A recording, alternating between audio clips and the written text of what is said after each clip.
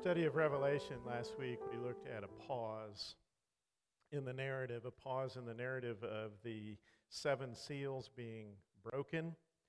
And in that pause, that we witnessed the sealing of God's people. It's the seal on them. They are marked by His Holy Spirit before the narrative moves forward. And now the readers of the story return to the anticipated completion of the seven seals narrative. What will happen next? And I'll be honest with you, what happens next is not only not necessarily what we expect, but it might even be characterized as kind of anticlimactic. Everything's been building up to this point, and the seventh seal is opened, and it's marked by a half hour of silence. Maybe not the dramatic impact that we were imagining, but very significant nonetheless. So reading from Revelation 8 and verse 1, it says, when he opened the seventh seal, there was silence in heaven for about half an hour. Now, probably not a literal half hour. For one thing, this is in a dream. For another thing, these are people without clocks. So what does a half hour mean if you're just estimating it? But also this sort of idea of halftime, half of something. So half of an hour, half of 7 years would be 3.5 years. That will come up multiple times. This idea of halftime in Revelation is sort of a time that gets cut short, a time that is not allowed to be completely fulfilled.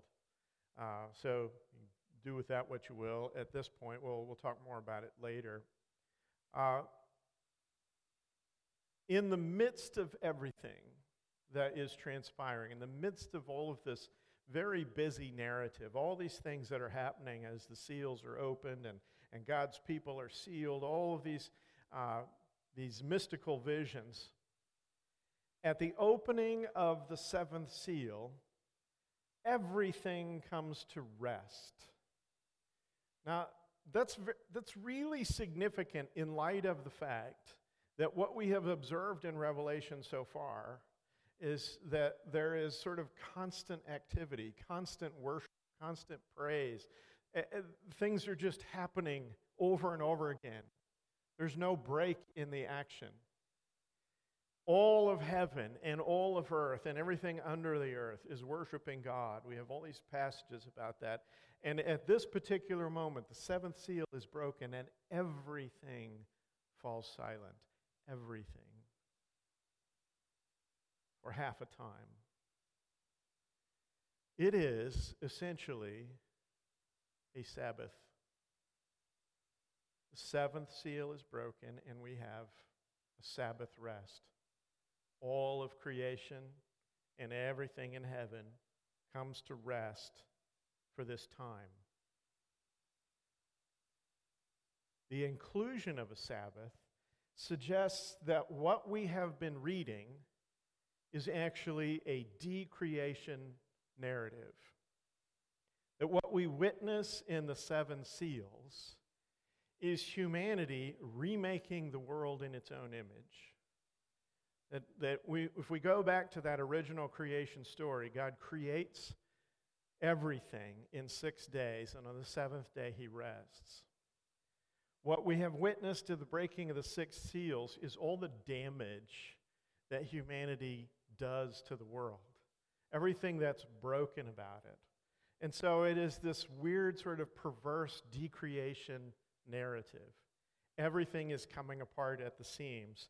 And at the end, there is this period of rest, this Sabbath, to mark that decreation is complete.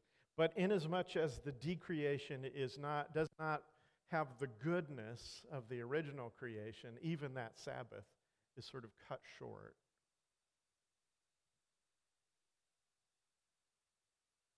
What we witness really is humanity supplanting the sovereignty of God, taking God's place, which is in effect the original sin. This is what Eve is tempted with, right?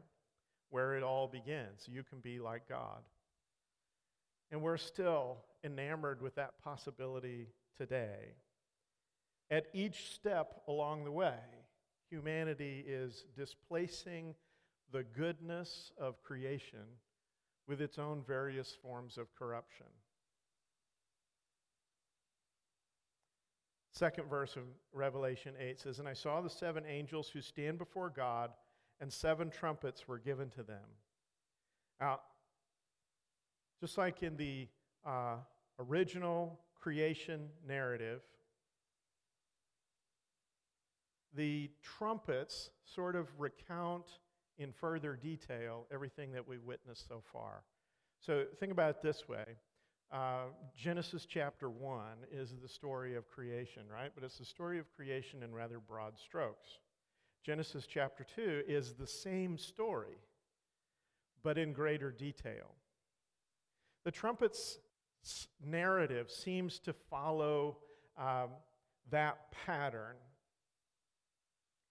So the 7 trumpets vision appears to coincide with the 7 seals. So when John says, "and I saw," and we've seen that phrase several times, we'll see it more. When he says, "and I saw," our tendency is to place all of those events in chronological order. And I saw this, and then I saw that. But "and I saw" literally means we're starting a new vision. This vision is related to the one that we just had, but it's a different vision.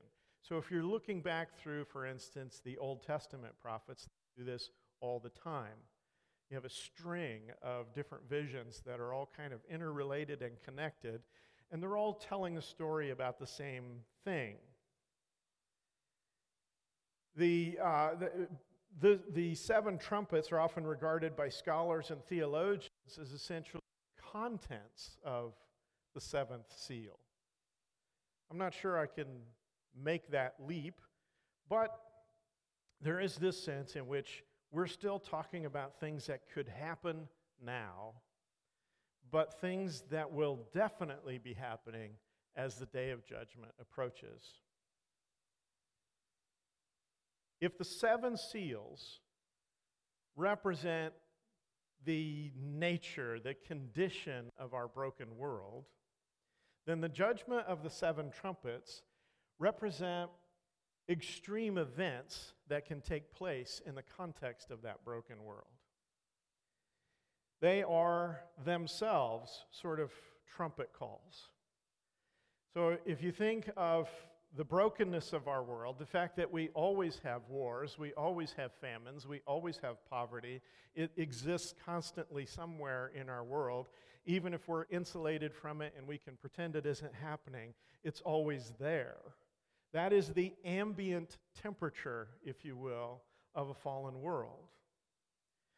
The trumpet judgments represent sort of spikes in that temperature.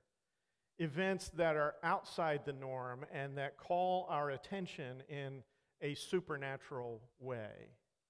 They are like trumpet blasts. Given the association that all of this has with the temple of the Lord, this is most likely the trumpet in question, or something like this. It's a shofar. This is more of an ornamental one. They're usually made of a ram's horn, which would be shorter and smaller than this. But it's this trumpet blast that people would associate with the heavens, with the temple, with worship, and also with battle. And so the blast of the trumpet is something that you anticipate hearing in regard to a battle cry or worship. A blast of the shofar is a warning and a call to repentance. We see it as a warning in battle. Take, for instance, the people's march around the city of Jericho. They blast their trumpets, and it's a warning to the people of Jericho, and on the final day, after they've done all these things that God instructs, then they blast all the trumpets, and they yell, and they make as much noise as possible, and the walls come crashing down. That's the shofar blast. But we also see it in temple worship. We see it specifically in regard to the Feast of Trumpets.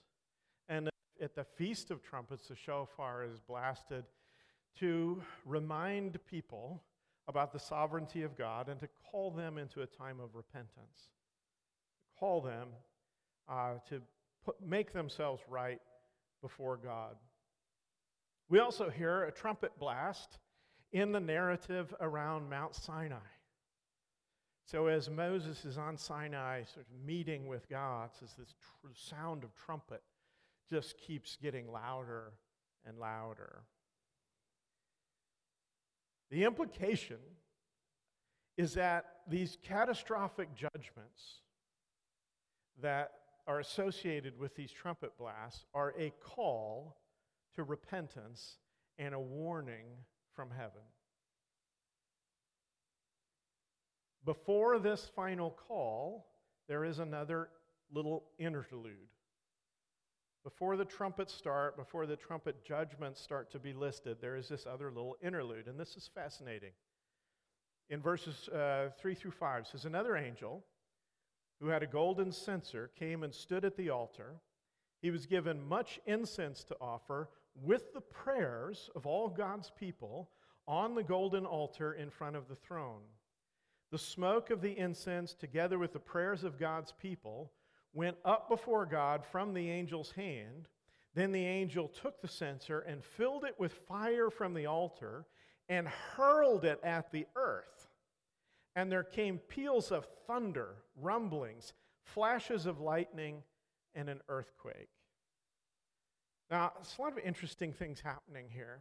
A couple of things I want to point out to you before we move on. First of all, God's justice occurs in collaboration with the prayers of his people.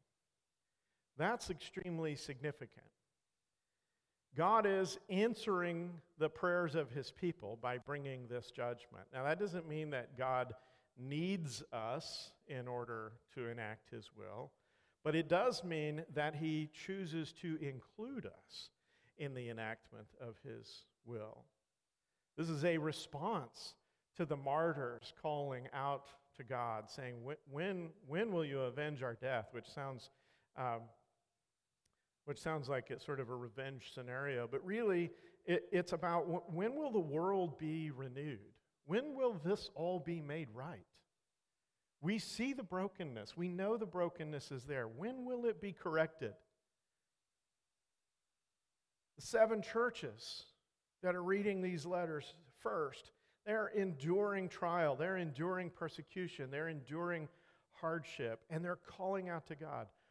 When do you make this all right? When does it work the way it's supposed to?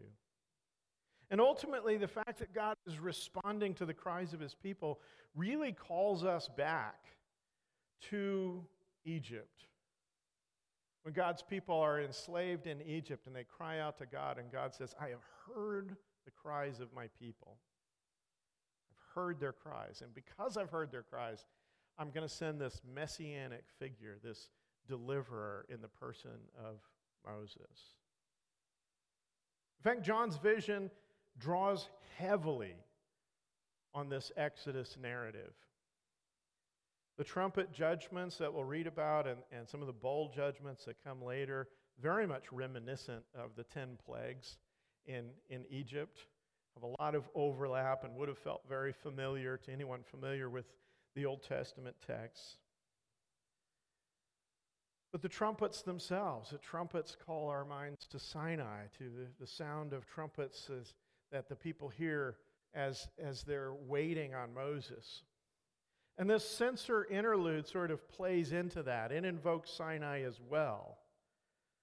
Because as Moses is meeting with God, the text tells us that the whole mountain is obscured with smoke and storm and fire. And it's trembling, it's shaking. The earth is shaking.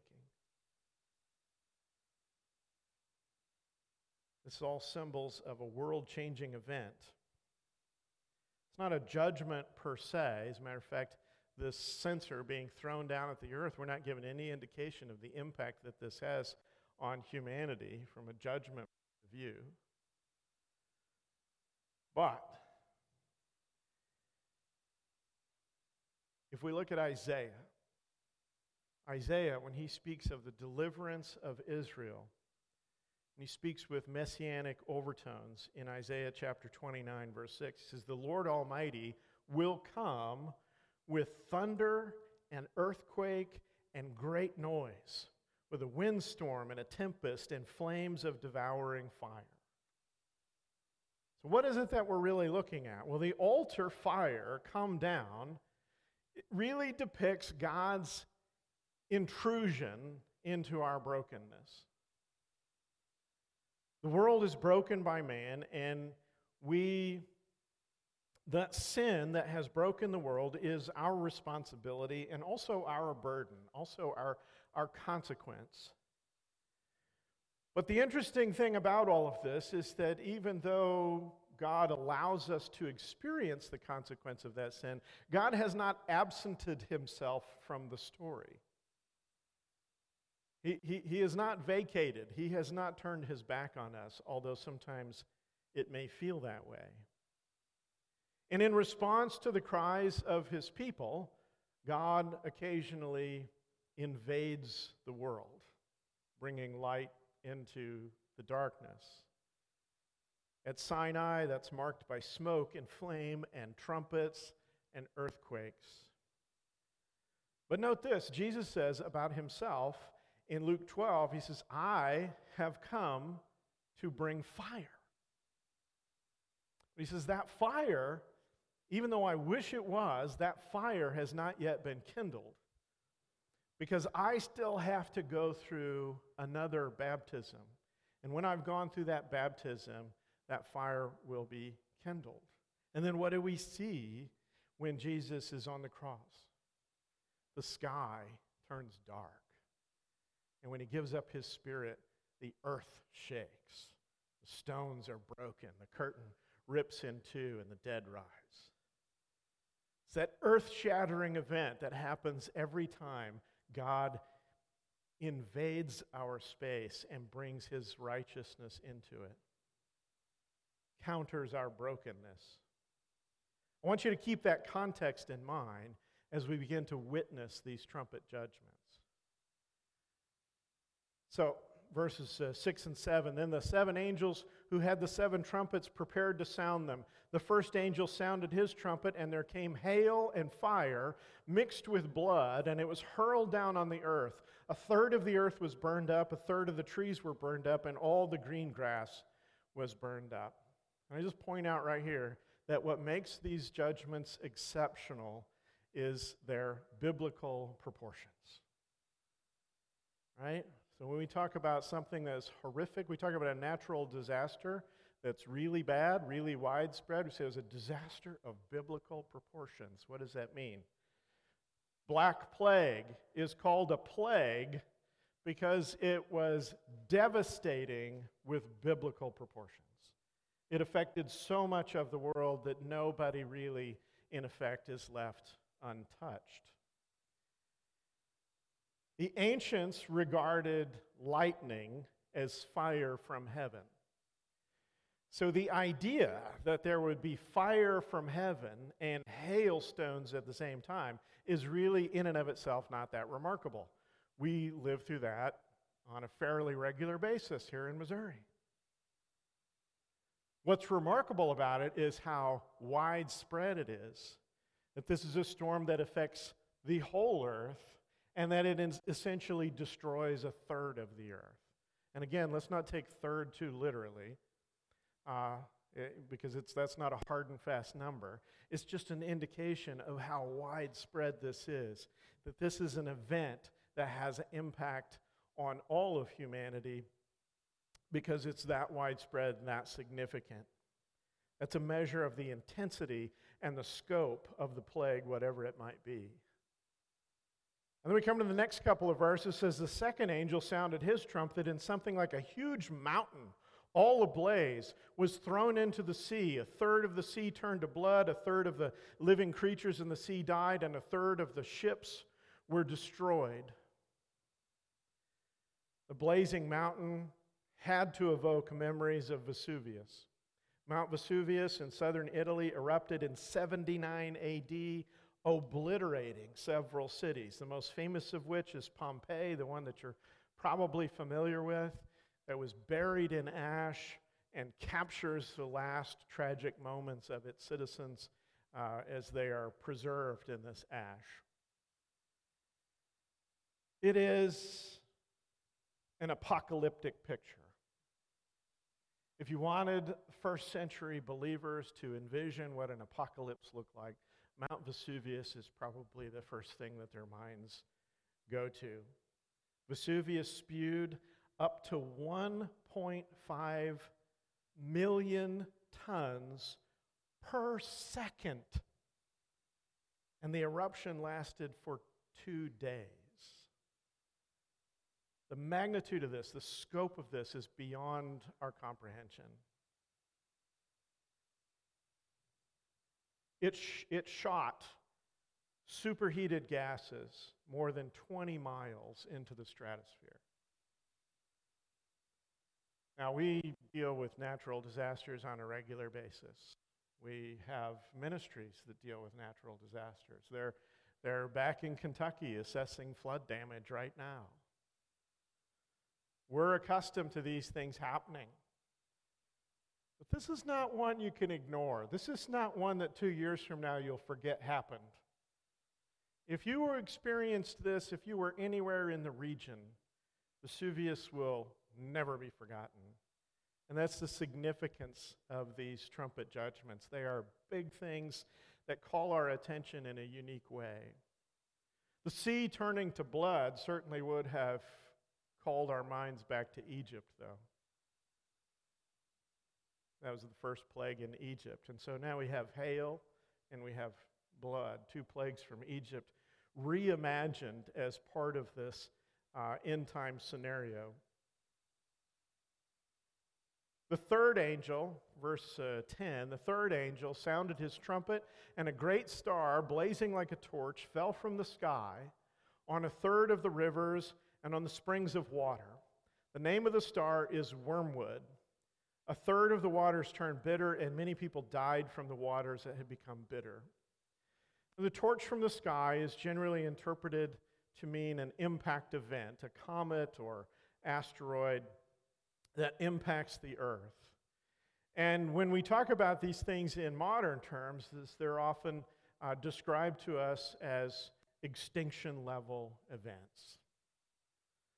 So back in '96, there was a film called Armageddon that you might remember, which borrows a word from Revelation to describe this exact scenario, right? An asteroid headed towards the earth, and it's going to be an extinction-level event if it hits. And of course, in that movie, the brave heroes of humanity go off into space and save the world from impending doom, which is the way that we always fantasize about world disaster. The reality is most of our interventions make things worse, but we'll talk about that more later. We love that idea that we could have control over these things. But this is kind of the point. This is kind of the point, is that when nature is unleashed, we really don't have any control. That is the power of these judgments, the power of these trumpet events. In Revelation, interestingly enough, it's not the impact of a meteor that devastates the earth or devastates the climate. It's simply that it infects the water. Now, we kind of take fresh water for granted. We open a tap and fill our glass, and we can have water, clean water, anytime we want. But for most of human history, and for much of the world even today, fresh, clean drinking water is a life-sustaining piece that requires a great deal of work. To have that, you cannot live without that. And for many people, it is not as easy as flipping on a tap. For many people, their water sources are not protected and treated and managed in a way that makes sure that nobody's going to get sick from them. And so this is huge for the ancient world. And certainly the church at Laodicea, you remember them with their bitter, lukewarm water, their interest would have been piqued by this. We make a lot of the fact that this star is named wormwood. I wouldn't read a whole lot into that. Wormwood was understood to be a bitter herb that would pollute your water source. I think the significance of it is simply that it embitters.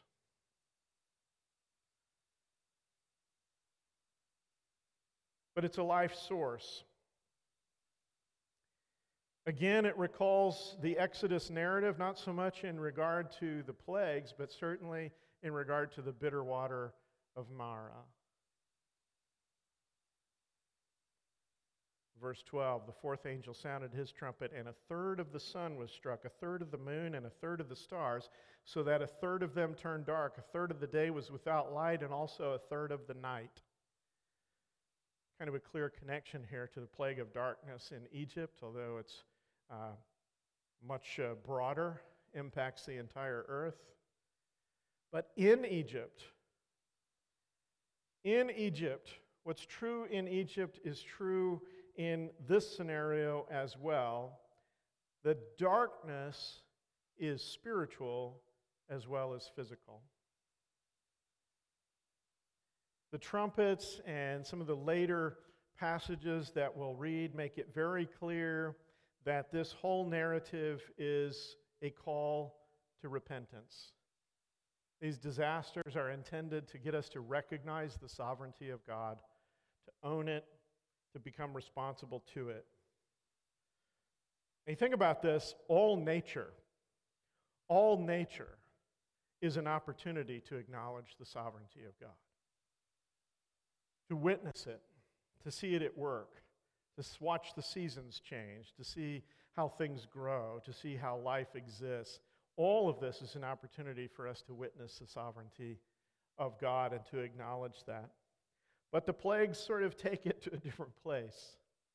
You look at the Egyptian plagues and you look at these 4 trumpet plagues, these are episodes of absolute chaos in the natural world. When the natural world defies us and seems to fight against us.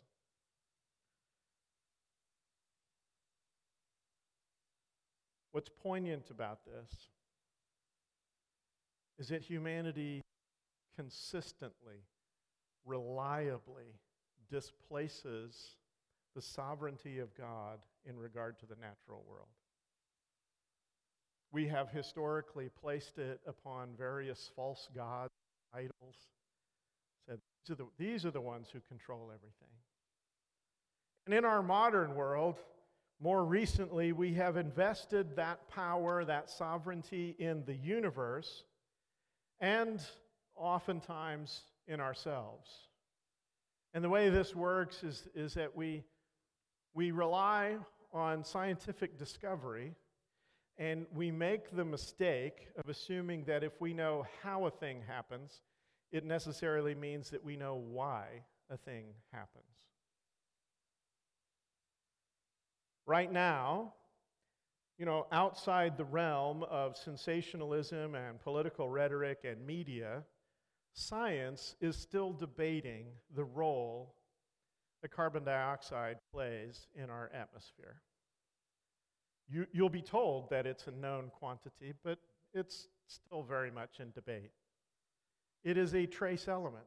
It is a very minor part of an atmosphere that is 99% composed of nitrogen and oxygen. And all the other elements within it comprise that last 1%. There is one thing that everybody gets right about this particular debate, though. Our universe, our climate, our ecosystems are dependent upon an infinite complexity of minor parts. And very small parts of that can cause large disaster when they are out of balance. In fact, I would submit to you that this Goldilocks planet of ours, as we sometimes call it, because it exists in a space that's not too hot and not too cold, that manages somehow to be perfect for the existence of human life, our Goldilocks planet that is perfectly and precariously positioned and ordered to keep us alive. When that is examined under the cold light of reason, under the genuine scientific search for truth, what we inevitably conclude is that catastrophe should be the norm. We can frighten ourselves with all the things that might happen because the reality of our world is that it is so fragile. It is so balanced upon a knife's edge that if any one piece of it goes too far one direction or another, catastrophe will ensue. And here's how I have come to live with that knowledge. Our natural world exists and thrives by the grace of God. This is not a popular view anymore, right? To ascribe the things of the natural world to God, that's become quite unpopular. It sounds archaic and silly, right? We don't rely on God for those things. The natural world has this resilience to it. It will function without the intervention of God. We can explain God away. When these plagues talk about a third of the world, a third of the earth, or a third of humanity being destroyed, it's not just a reference to the severity of the plague, it's also a reference to the restraint that God is exercising. Because the reality of our situation is that if God allows the world to descend into chaos, no one will survive. The world without God is, in fact, the only extinction level event that we need to be concerned about. Isaiah, coming back to Isaiah 29, verse 16, as it talks more about this, says, "You turn things upside down, as if the potter were thought to be like the clay. Shall what is formed say to the one who formed it, 'You did not make me'? Can the pot say to the potter, 'You know nothing'?" See, creation can deny its creator, but the absence of the order and peace that the Creator brings to our existence will reveal just how devastating it would be for us to live without His influence over our world. The point of all of this is that the intrusion of God is a judgment upon both the wickedness of the world and the insincerity of the religious. If we can acknowledge that God is creator, then we must allow that He form us. We must allow that He has sovereignty over our creation. We must allow that it is His rule that keeps order and peace and not our intervention into it.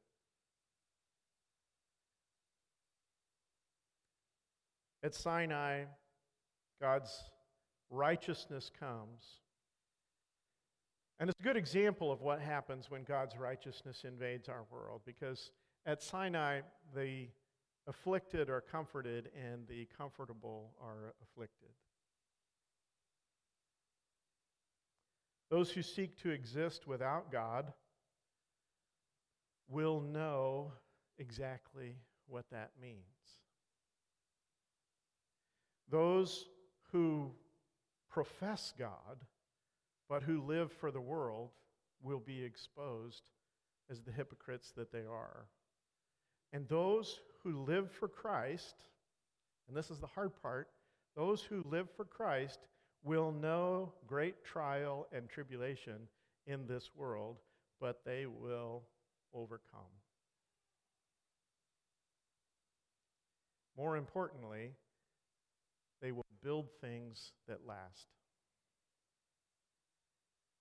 One revelation principle I haven't provided to you so far, and I want to put this on the table today. It's more expansive than just revelation, but it is nevertheless an important revelation principle, and that is this: God is a consuming fire. In this life and in the coming judgment, we will either be consumed by or refined by the fire of God. And in which station we reside is largely up to us.